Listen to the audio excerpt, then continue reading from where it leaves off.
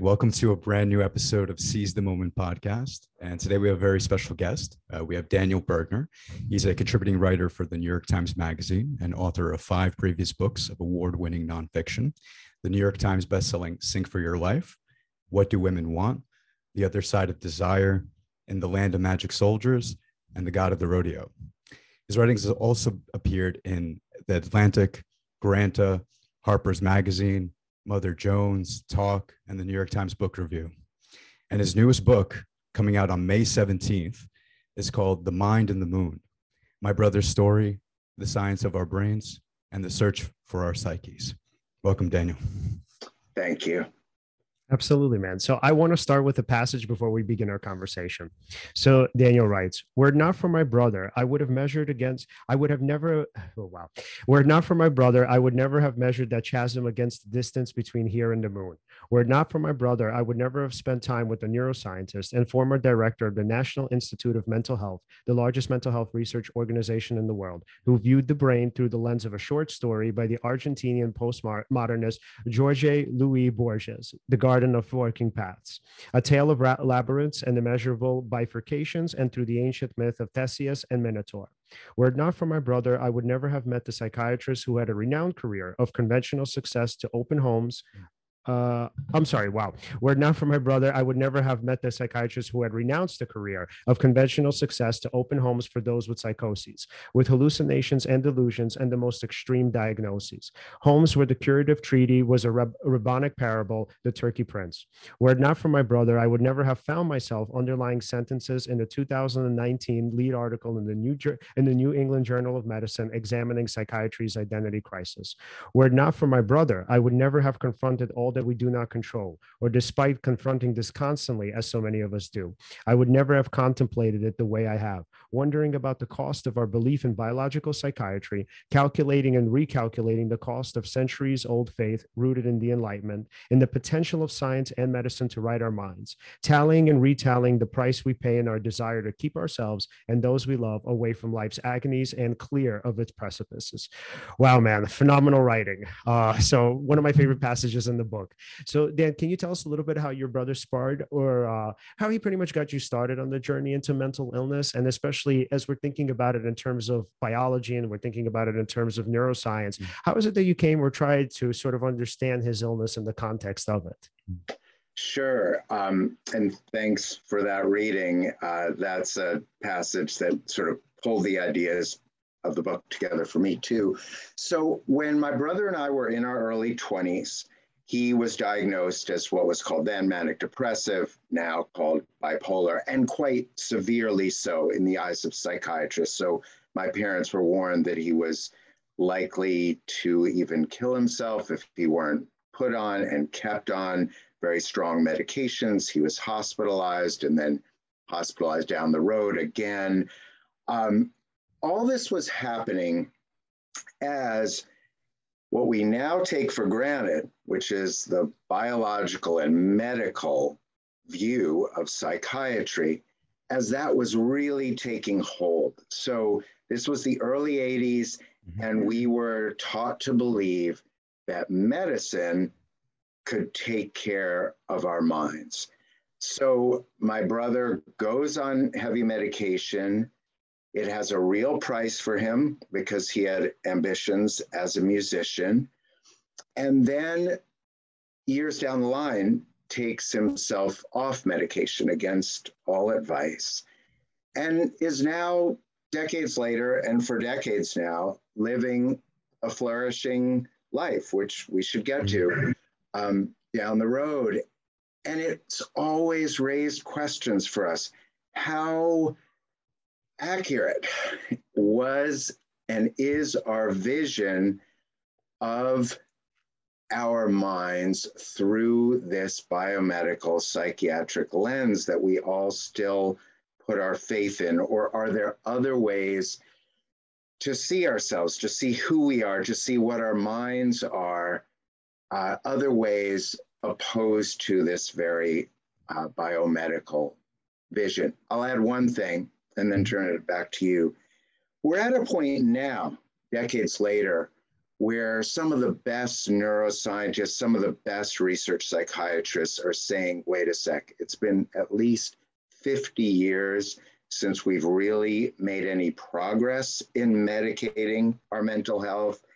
And thus, is it time to reevaluate? And I think those forces, as encapsulated in that little bit from the New England Journal of Medicine that you read, those forces of scientific questioning and of my brother's story came together and made me want to really go deeper.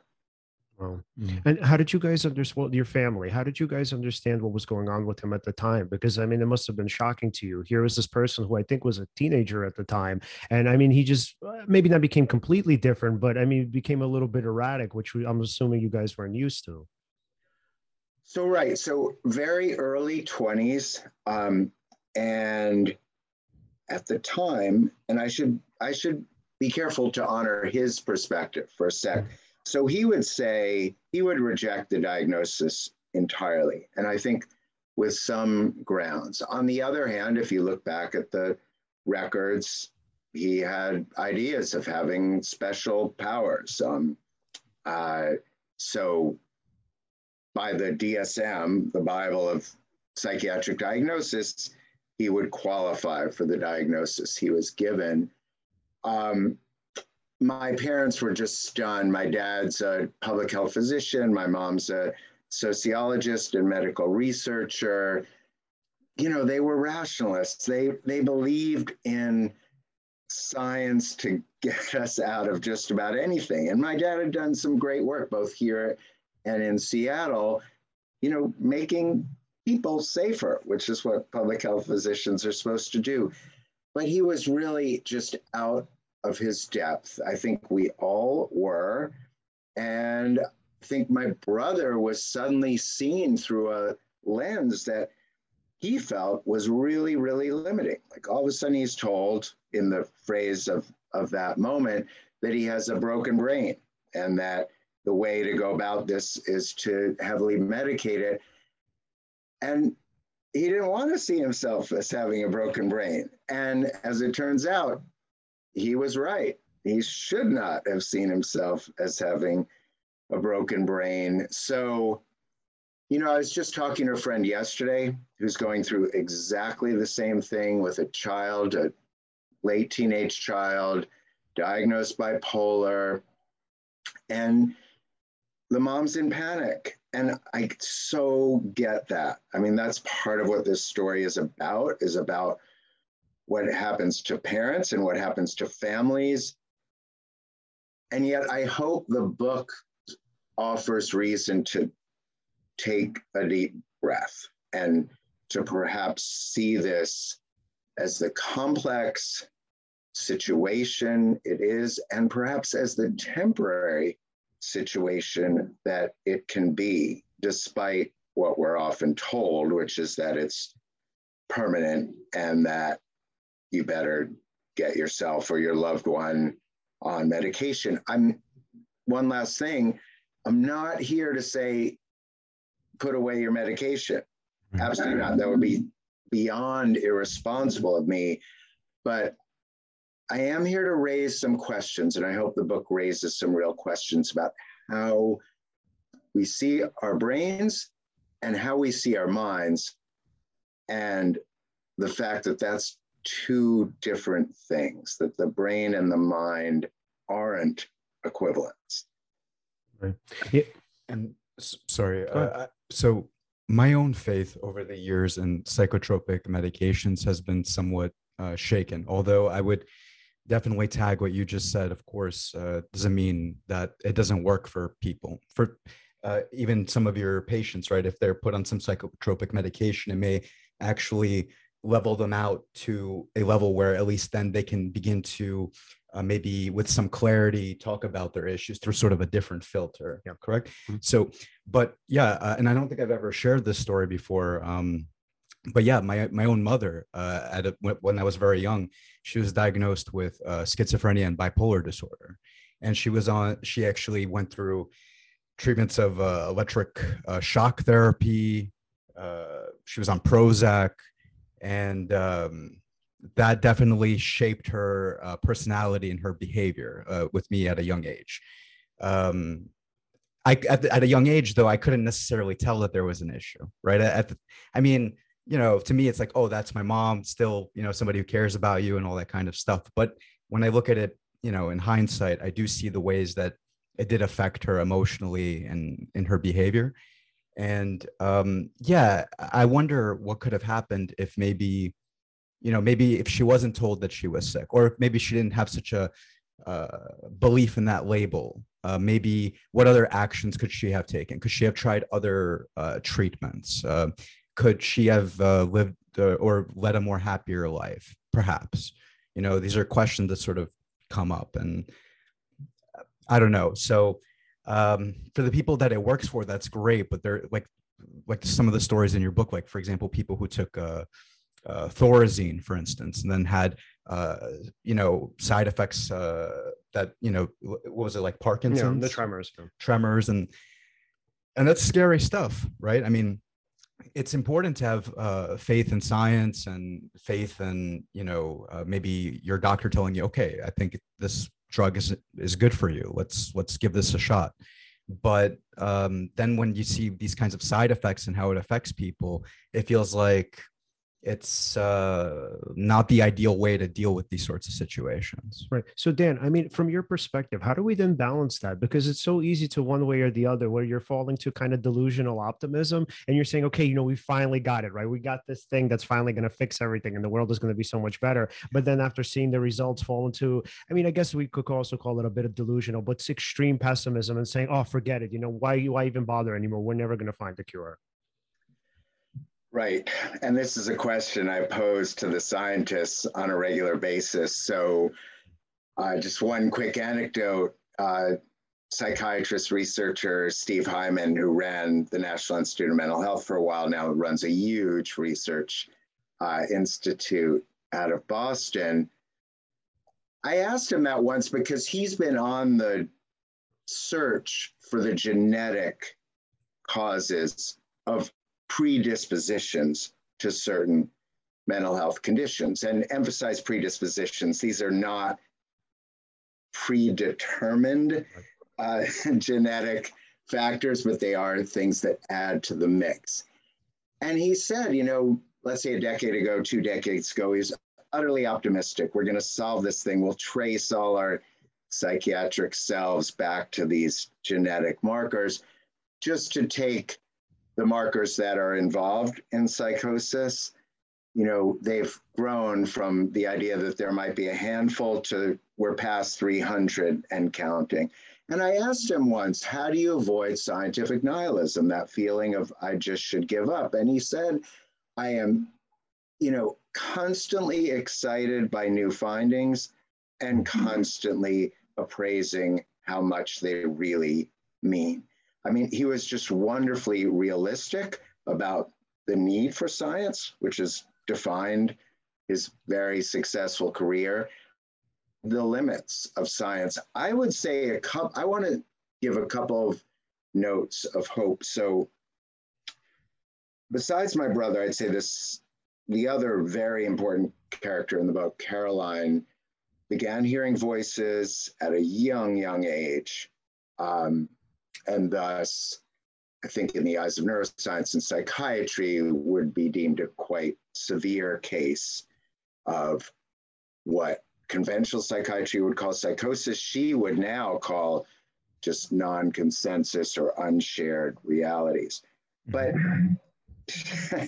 she is a remarkable human being who would ask me from time to time to repeat a question because her voices were too loud. So she is living in sort of multiple spaces, but beyond fully coherent, in conversation. And she's a great advocate for something called the Hearing Voices Network. And the basic operative principle is that rather than do what mainstream psychiatry tends to, which is to sort of look at someone with voices or visions and try to suppress those immediately. Like that becomes the main goal.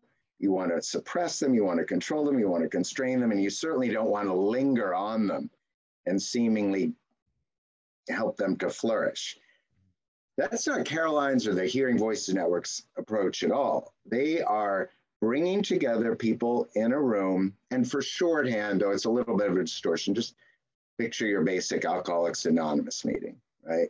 And so you're bringing people together and they are actually sharing their experience with alternate realities, with the idea that the result is by sort of removing the pressure of isolation and removing that sense of shame and that comes often with difference, you're actually lowering the impact and the hold of the voices. And you're often finding ways just to navigate, to cope. Often people talk, I know this sounds naive, about negotiating with the voices, finding ways to relate to them that aren't in combat, so that you're giving them space without allowing them to completely dominate. You know, would this have been the solution for your mom? I don't know. I would be, again, naive to promise that, but it does seem promising. It's an entirely different way of seeing that doesn't put so much emphasis on just suppression. And to go back to the drugs, even though we've had a new generation of drugs since Thorazine, what's known as the second generation antipsychotics, they still have terrible, terrible side effects that can really be debilitating in themselves. And they're not always, possibly not even much more than half the time, successful at suppressing those alternate realities. So we really have to find new ways to think about this. Last thing, Caroline would say, let's think about these alternate voices, visions, realities as a kind of neurodivergence and start from that kind of acceptance and then figure out how to treat.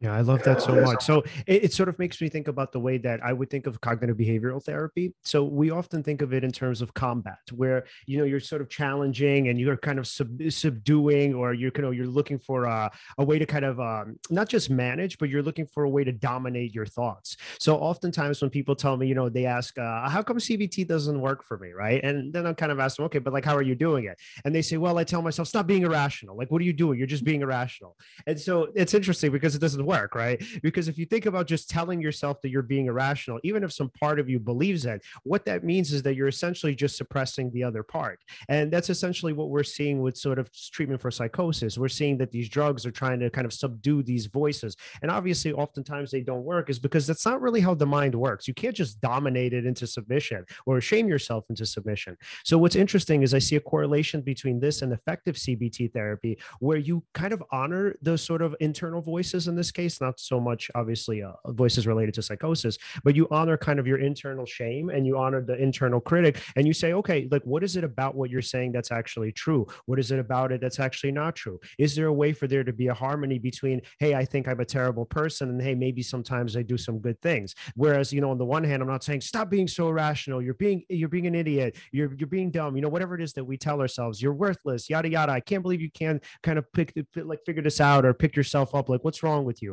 It's like we're trying to look for a way to hold these two different, this sort of juxtaposition of ideas together and say to ourselves, there's a little bit of truth in this, and then there's a little bit of truth in that. Because the way I think about, like, so Dan, I'm sure maybe you can even speak on this too. The way I think about like voices, just the way that we hear our kind of internal voices, from what I remember about the anti-psychiatry movement of the 1960s and 70s, is there was an understanding that the voices had actually something critical to tell you, that it wasn't so much of like, okay, here are these voices that are complete sort of sign of a malfunctioned brain. With somebody like Artie Lang, he would say, and I think Thomas Oz as well, they would say, no, these voices have something important to tell you. So just like in CBT, where you would talk about or think about the irrational voices, you know, quote unquote irrational voices, and you would say to yourself, okay, how do I deal with these, or how do I live with them? How do I make sense of them? How do I kind of navigate them in the way that fits with the way I want to live, right? I think it's something similar, and not too much of a step away from the, you know, hearing voices, where you're essentially saying to yourself, yourself, or you could be saying to yourself, like, no, maybe these voices have something to tell me. Maybe this is not just a sort of the function of a kind of malfunctioning or a poorly wired brain. Maybe this is a significant piece of information that in some way can help me.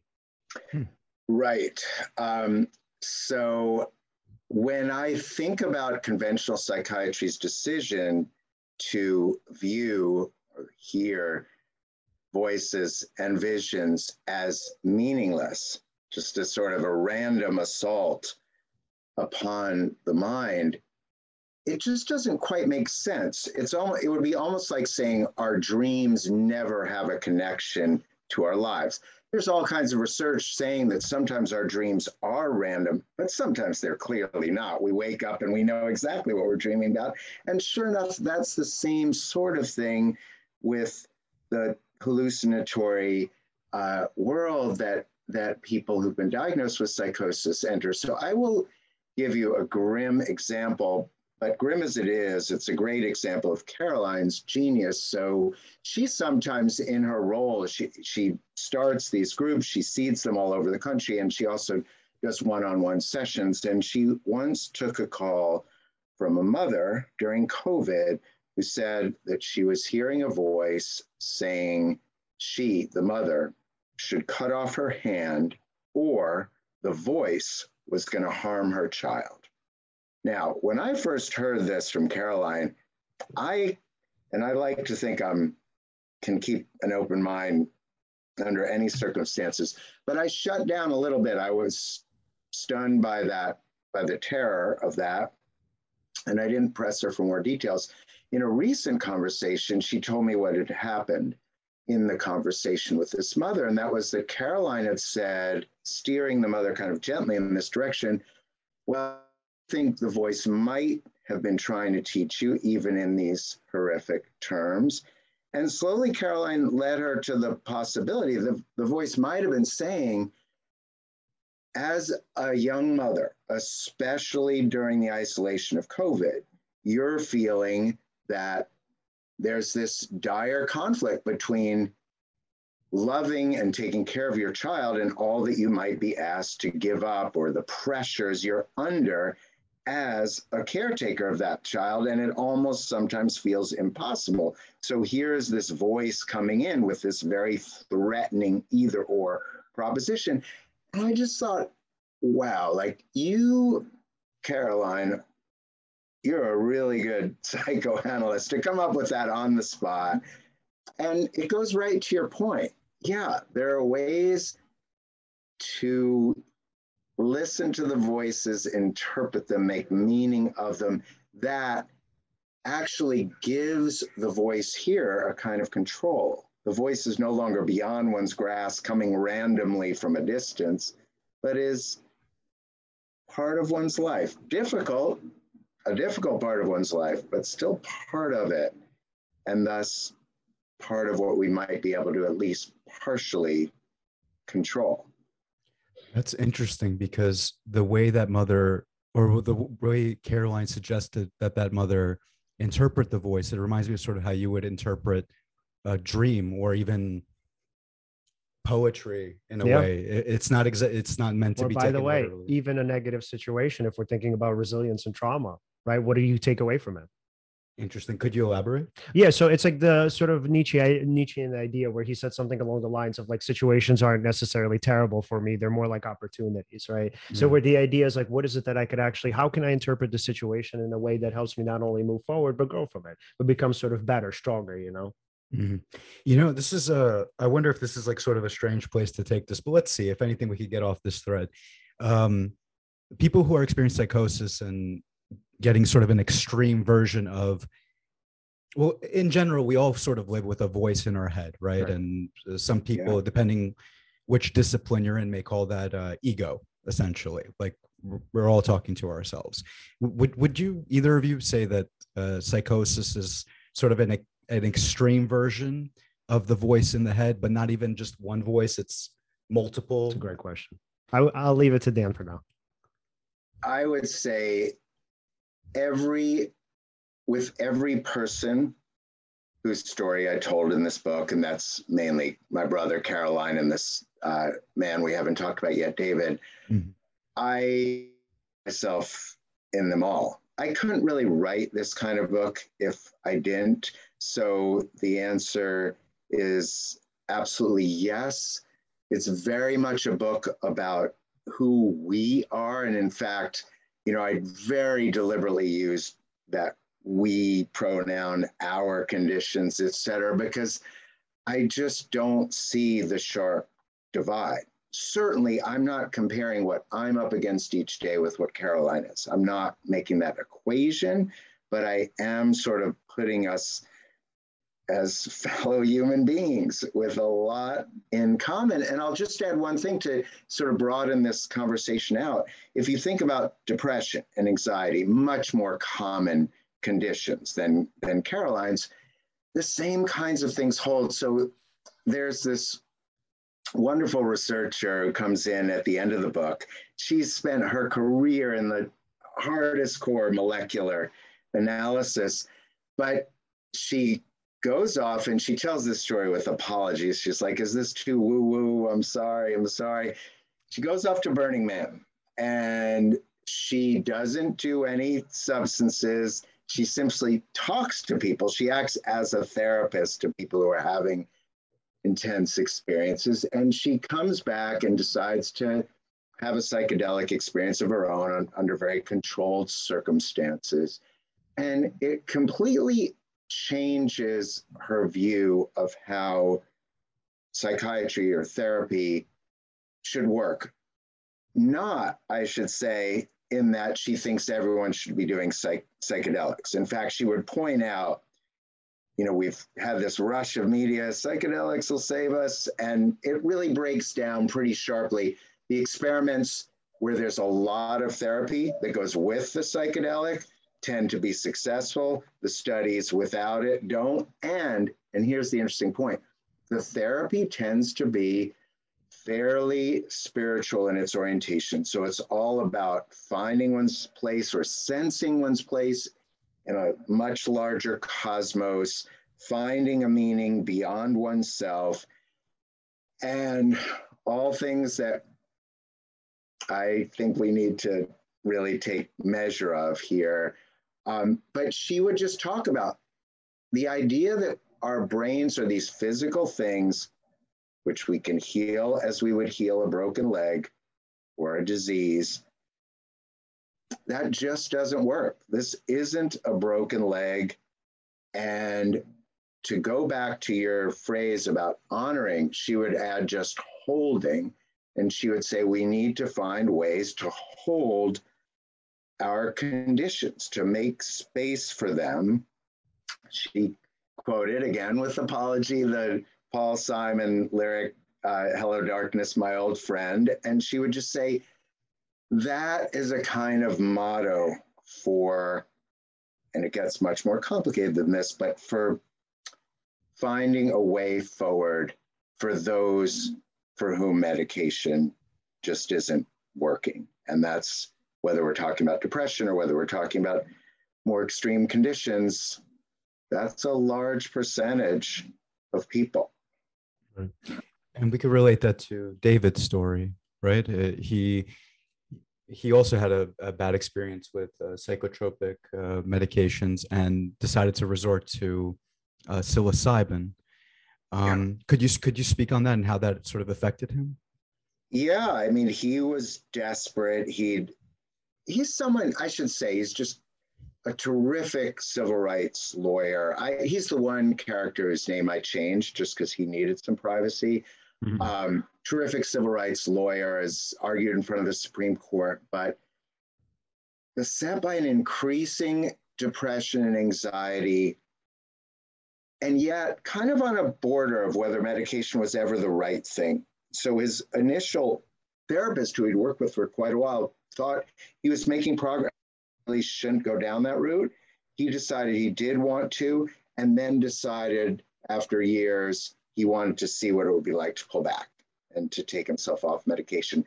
That then triggered some real withdrawal symptoms, which, as you know, are getting more and more attention because, of course, the SSRIs that we think of as benign are, they don't have the terrible side effects that the antipsychotics do, but they do have side effects. And they can have real withdrawal symptoms. And so he finds himself sort of overwhelmed by those withdrawal symptoms and overwhelmed by questions of who he is, because he sort of stops being able to really function. And raises all kinds of questions, I think, about just who we are as human beings. What is our baseline state? Where are we meant to be? How are we meant to exist? All those big questions are raised by these stories. Yeah, and I feel like I identified with David's story the most, because just in terms of just what we would call clinically called dysthymia, which is not like major depression, meaning that doesn't sort of envelop your everyday, but it's sort of like this underlying depression. So I remember once when I was speaking to my therapist about the possibility of medication, she's like, well, and it was very similar to David's therapist. And she said, look, man, she's like, I mean, you can try it and you could kind of see where it goes, but like, she's like, you have like an underlying kind of below the surface, sort of like there, sort of not sense of depression, where the idea is like, I don't know, maybe it's just like just a part of your life, right? I mean, she's like, you've been functioning pretty reasonably well with it. And so she's like, I don't really know. I mean, it's always going to be your call. And she actually kind of went through the symptom list with me, or the side effect list. And she's like, well, this is what could happen. So ultimately I opted against going on medication, and I figured, okay, whatever, I'm just going to try to tough it out and just sort of live with it. But it's interesting, because until I read David's story, I was still on the fence about it. I was still like, but I've never really given it a chance. Yeah. And I was like, well, and it's also like, I would rationalize. I would say, well, I don't really need medication. I'm still doing okay. And my thing is like, do I really want to spend time on this? Do I really want to kind of potentially go through the withdrawal symptoms? So I don't even know if this is great on my part, but after reading his story, I was like, oh, cool. Like this kind of it makes my decision a little bit more concrete. But here's my question, right? So before you go on, here's my question. I guess I wonder if this is a question maybe nobody even really has the answer to, but this is a question I remember posing to my therapist, and she didn't have the answer to it. I was like, okay, so if I have like this underlying dysthymia, right? And this was a question posed in the book too. Is this just like a natural part of life? So is it that there's something like, because it is a diagnosis, dysthymic disorder. So I was like, is this just like a part of life? Is this just like a normal part of my life? Does this mean like, okay, if I end up going on medication, it's not really going to help me much and it's not going to be worth the side effects? Does this mean that it will help me much? Because I know a bunch of people, obviously my clients included, who it has helped much. So I don't really know if I have the answer to that, but it does at least seem anecdotally like the kind of symptoms that I experience, again, pretty minor in their kind of manifestation. It does seem like it is a natural part of life, that it's not just me or even close to just being me, but I still wrestle with that. Like, is medication the right thing for something that at least seems pretty normal? So I don't know. What do you think, Dan? I'm sighing because so much to say, so complicated, because of course we human beings are complicated. I think for me, my personal answer, as I say in the book, is I'm going to make that, and even sometimes darker, much darker places, part of my life. They're part of my writing life, just part of me.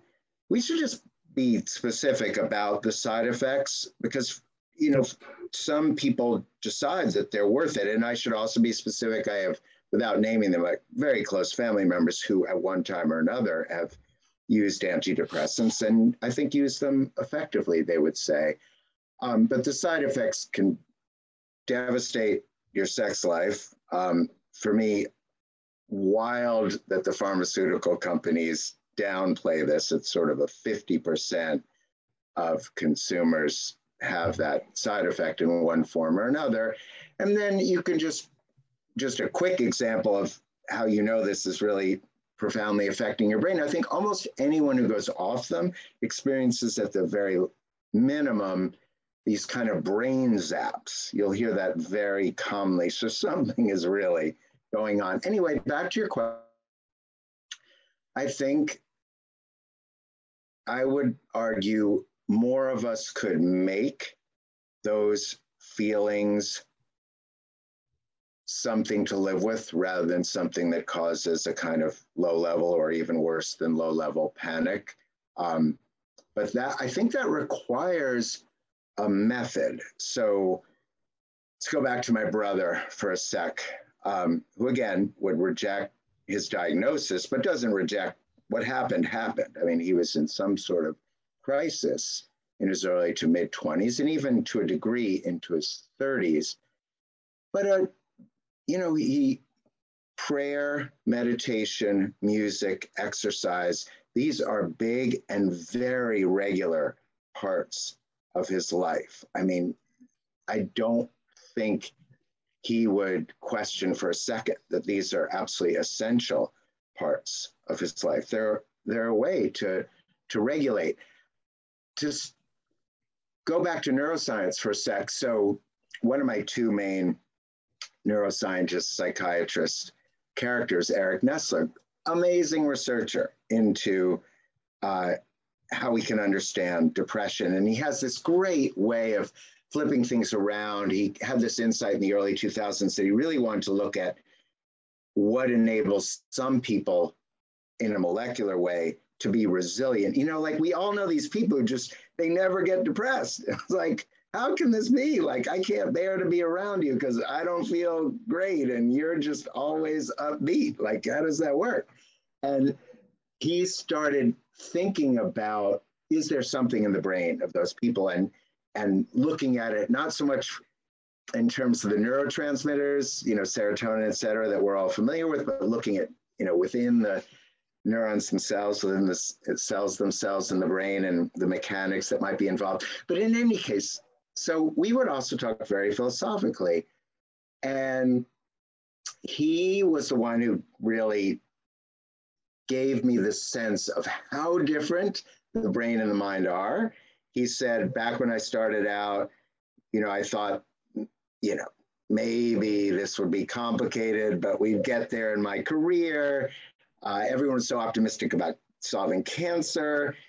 Back then, I thought we'd solve psychiatric issues the same way. And he said to me, look, this makes cancer seem dumbass simple. And I'm going to give you an example of why. Every other organ in the body besides the brain, its cells do what the organ does. And he just gave me an example. The heart, you can look at heart cells, they're pumping, Brain cells don't think. I mean, there are 100 billion of them, and somehow they're adding up to way more than the sum of their parts. So it's almost as if the brain is there, but the mind is somewhere beyond the brain, hence the title. I mean, we can get to the moon. Maybe we can't get to the mind. And to bring this full circle, even Eric Nestler, who is not religious and is very, very hardcore scientifically minded, would say there's something about having a sense of larger meaning, or about having a sense of where one fits, however small, in a larger, I'm going to use the word cosmos, I don't know that he would, that if not curative, is a kind of salve for our psyches. And that, I think, is an important point. Like the neuroscientists I mentioned earlier, I don't want to be woo-woo. I'm a fairly rational person. But I'm going to say that spiritual element can be a very healthy thing. Yeah, it's like we would classify that as sort of symbolic immortality in a way, that even though we kind of pass on, right, even though kind of corporeal selves, there's some part of us that's always going to be a part of the universe, not just physically, but just in terms of our histories and our interconnections with the world and other people. Yeah, and just to tag that as well, usually having I wouldn't call it a grand purpose, but something bigger than yourself usually creates the gravity for your personal boundaries to, for lack of a better term, bullshit, in the sense of like the little things that may normally bother you when you have this something that you're striving for, or you sort of have this, the way you see yourself in terms of your interconnection with the universe or with the world, with other people. Essentially, yeah, it's better than not having that, I would suppose. It's way better, yeah. Right? It feels a little more chaotic, and you're subject to the just automaticity or whatever your environment sort of presents to you, and there's less of a sort of you imposing meaning on the environment. Yeah, and there's also, I think, a sense of like comfort and safety knowing that you're interconnected to the universe. So if I had to say, I mean, I don't want to reduce it to just this, because I mean there are many elements that don't work with what I'm about to say. So like with CBT, a lot of times if we're just thinking about just reframing thoughts and thinking of the world a little bit more rationally, I got to say this. And look, I'm a huge atheist, right? So I have no sort of belief in the spiritual realm, but I do have to say that I can see this as a problem in the treatment itself, that it seems like when people are just disconnected or feel that they're disconnected from the world, no matter how many times they reframe their thoughts, it helps, right? I mean, because CBT is obviously effective to some extent.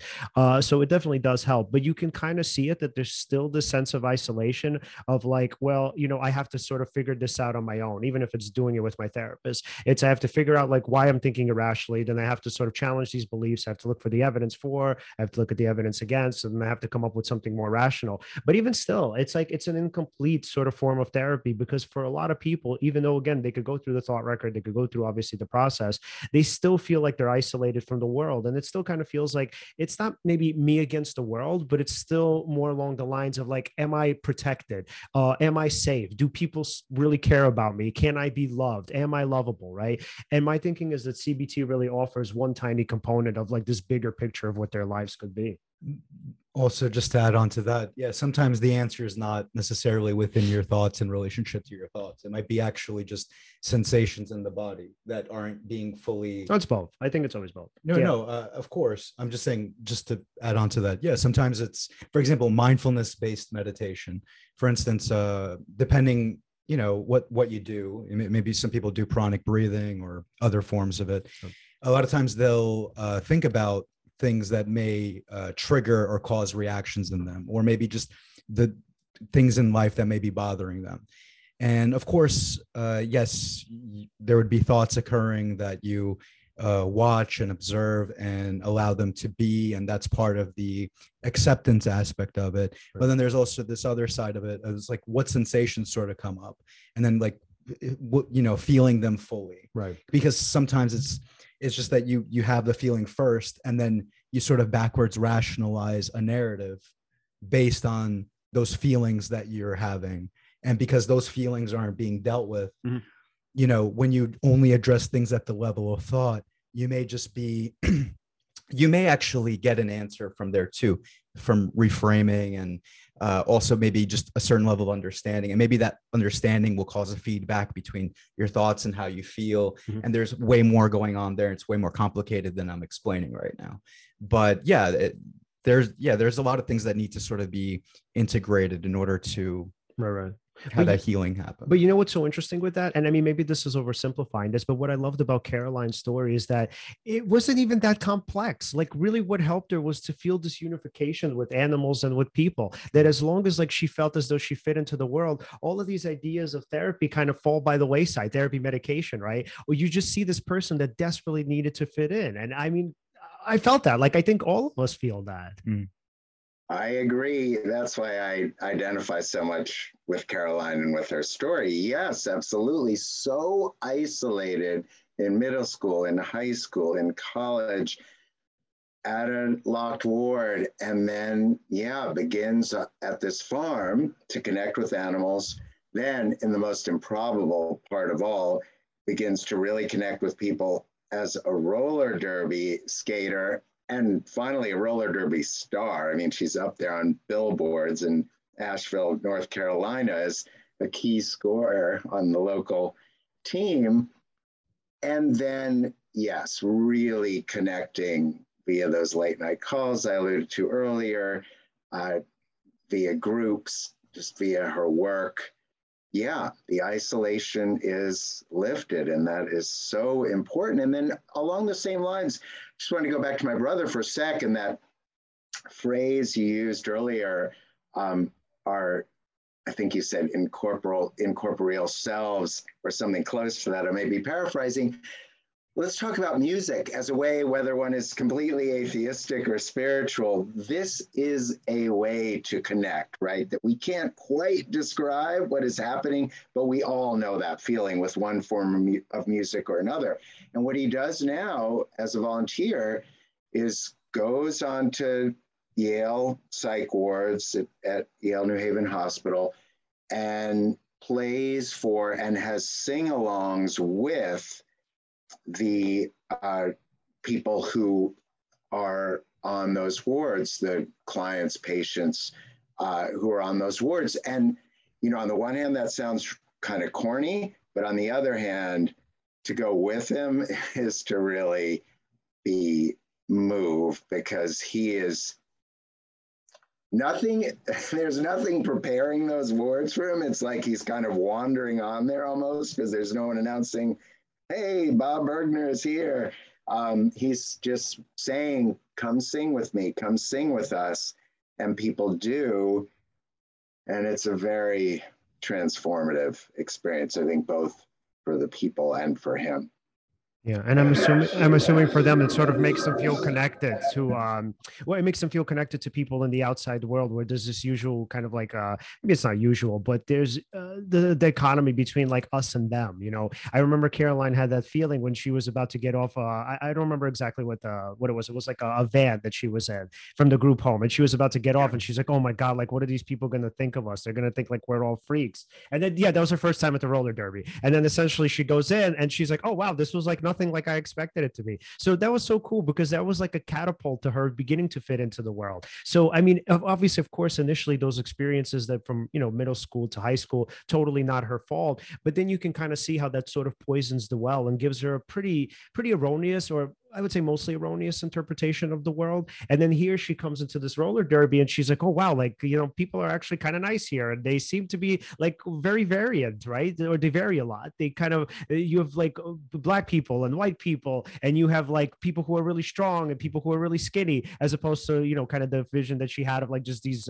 gorgeous like models in lingerie or whatever it was, like skating around and providing entertainment. So it's so cool that as long as you have an experience of feeling not just connected in the world, but feeling like you have an important role to play, even if it's just like helping and kind of like guiding or curating or whatever you want to call it, just helping like a stock of animals. I think it's so important, because when I think it's just as therapists, you know, and scientists, we're so kind of bogged down into like the intricacies of the psyche and of the brain. And really, and I'm not saying it's this simple, but I think a lot of times it is, where really a lot of what people need is to feel understood and to feel, again, like they're part of this bigger picture. Whether you want to call it cosmos or whatever is not really as relevant, but they need to feel like they're not outsiders. And again, that's one of the limits that I see with CBT therapy, is that as much as it does work, oftentimes it doesn't actually lead people to form healthier relationships, which I mean could be, you know, another form or another part of therapy, which is fine. But when it doesn't, it's like it's so limited, because you still feel that sense of loneliness and depression, even though it's not as severe as it was when it first began. Yeah, completely agree. That's a big theme of the book. And I guess, you know, again, I'm thinking about that word, incorporeal. One way to think of our history of psychiatry is go all the way back to the Enlightenment, right? Mm-hmm. We began to have this faith that we could improve ourselves limitlessly through science and through rationality. That was expressed in the way we set up our government here in the United States. We'd create these checks and balances, very rational. It would all, you know, create a society of all kinds of progress. And similarly, at the same time, it affected the way we saw the psyche. We began to try to kind of physically extract our psychiatric problems. So we had spinning machines that would send the blood flowing this way. We had virtual drowning machines that would shock the brain into cures. We, you know, let blood, and we blistered, and we did all sorts of torturous things. And then we moved on, skipping forward to lobotomies, where we actually, you know, went behind the eye socket and up into the brain and, you know, poured out a little bit of brain tissue as if we could extract it. And then, of course, on to the medications, but maybe all along missing this other track, because it's not so easily subject to scientific analysis. And that's the track of connection, the track of being part of something larger, all those things, which come down to combating isolation. And again, wonderful sort of counterintuitive thing about Caroline and her vision. So she started this program of suicide prevention groups. Now, classically,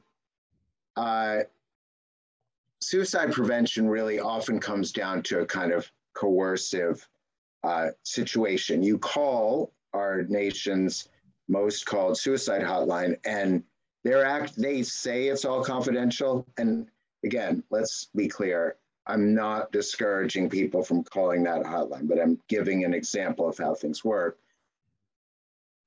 You know, if you meet a certain checklist of criteria, they're going to send someone to your door, right? So it's not entirely in your control. Her approach, and it really is catching on, she's now giving lectures all over the country, is let's kind of do the opposite. Let's make an absolute pact, no matter what you say in this group that you're about to do, no one is going to be called. We're just going to sit here and listen. Not only are we going to listen, but we're going to ask follow-up questions. We're actually going to encourage you to tell us about how awful you're feeling and why. We're going to fill the room with this on the faith that as long as you feel understood, you are going to be much less likely to actually take your own life, which makes so much sense when you think about it.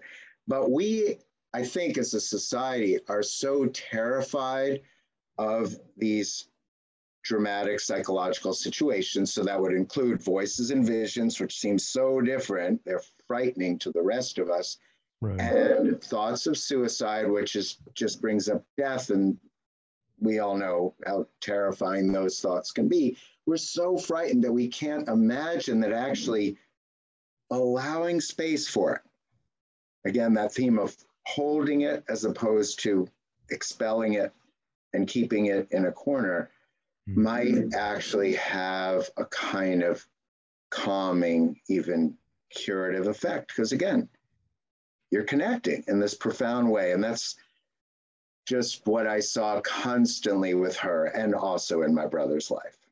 Right. Wow, that's so interesting. Yeah, because it seems like for me, like the best times or the best forms of therapy are essentially when people, and I mean, this is often an issue just in the field generally with psychiatry too, when the therapist or the practitioner in general isn't just like apt to or quick to hospitalize, where there's a sort of understanding that, okay, like unless it gets to the point where not only is there a plan, but there's an intent to act on the plan, which I mean, I'm not going to get into this too deeply. Obviously, we can always have a conversation about this, but sometimes people think, well, as long as you have either thoughts or you have a plan, automatically you should be hospitalized. Absolutely not. So there has to be a plan and an intent. So sometimes when patients look for help, I mean, what happens is the psychiatrist is like, oh, I'm going to go hospitalize you because you have a plan. It's not that simple. So I love that she was able to take the risk, and she was obviously able to give people a space where they're not going to feel afraid to say anything. Because first of all, look, I'm not against hospitalizations, but they can definitely be pretty terrible experiences. And oftentimes, I mean, it's just passing the time as opposed to getting any significant treatment. So when you think about just having the opportunity and the space to be able just to speak your truth, and for the psychiatrist or therapist or whomever just to believe you and say, okay, I'm taking you at your word that you're not going to take your life, and I really still want to hear about what you have to say. I think that could be really, maybe not transformative, it's too maybe like an extreme of a term, but that could be at least somewhat sort of a salve for that person, or just an ability or the kind of like give them the position or the option to be heard in a way that other people would just be frightened to. Yeah, and I would say particularly relevant right now when so many parents are so worried about the psychological health of their kids coming out of COVID, and there's been so much written about this. I would say first, connect, listen. You know, it goes a long way. But I get how frightening it is. I've watched my parents' fear. That is a vivid memory still. You know, I remember them coming to me when my brother was in crisis, and all they wanted was another ally who would just take on faith that the hospital was the place for him. I couldn't quite go there with them. And I think, as you say, there are times when that might be the right approach, but I think we're all too quick to embrace it. And there may well be other ways, and ways that really resonate down the line in better places for that child, better places for the relationship between parents and children. Again, just because a bond is created rather than put at risk. Do you feel like psychedelic assisted therapy is sort of a breakthrough in this space? I tend to feel that way, especially over the past few years, where organizations like MAPS and Rick Doblin have sort of advocated for psychedelic assisted therapy, MDMA being used in trials. Yeah, PTSD. For PTSD, but and ketamine, I believe, and I think even in New York, we have ketamine centers here. Yeah. Very interesting, so it kind of gives, I don't know, how do you feel about it? Very interested. The caution is that I think the media looking for a great story, and of course, what's greater than, hey, psychedelics will save you, I think is overplaying, at least where we are right now. It worries me that these days, I think I'm going to pick one subset of specialists, but anesthesiologists are opening sort of, strip mall versions of, come get your psychedelic or ketamine therapy. That doesn't seem right to me, because again, what I'm seeing when I really read the studies and then read the long manuals that go with the studies is that this can work if you're guided toward a new way of seeing yourself and a new way of seeing sort of, again, how you fit into that thing, whether you're calling it cosmos or the trees. I mean, it's all similar. Without that, you may just have at best a kind of temporary relief. Whereas with it, you could come to something more profound and life-changing. Yeah, I love that. Dan, I really appreciate your skeptical, but yet still pretty enlightening approach. And I mean, I feel like in this case, in terms of what this book has to offer, man, just from the personal, the scientific, the historical, I mean, it has pretty much everything that one could want in a book on the history of psychology/psychiatry. Thank you. That's really, really nice to hear. Absolutely, man. So Alan, any final questions before we go? Yes. If we wanted to follow your work, where could we find you? So danielbergner.com is my website. There's some various excerpts or adapted excerpts from the book coming out, one of which will be in the New York Times Magazine. But I think the best way is just my books. The books are what I really care about and would love people to connect to. Absolutely. Dan, thank you so much for coming on. This was incredible. The stuff we talked about, I didn't see it coming. Yeah, we literally covered so much ground. And again, your book offers so much value to so many different people, again, from the personal to just the historical, all across the board. Thank you. Much appreciate the conversation. Absolutely. We'll talk to you soon. Take care. Bye. All right. So, guys, again, remember the book is called The Mind and the Moon, My Brother's Story, The Science of Our Brains and the Search of Our Psyches. It's coming out on May 17th. That's in a couple of days from now. You can find it on Amazon, other book retailers. Again, if you want to follow us, you can follow us at Seize the Moment Podcast on Facebook, Instagram, TikTok, and at Seize_podcast on Twitter. Like, subscribe, hit the bell. And again, thank you so much for watching. See you next time.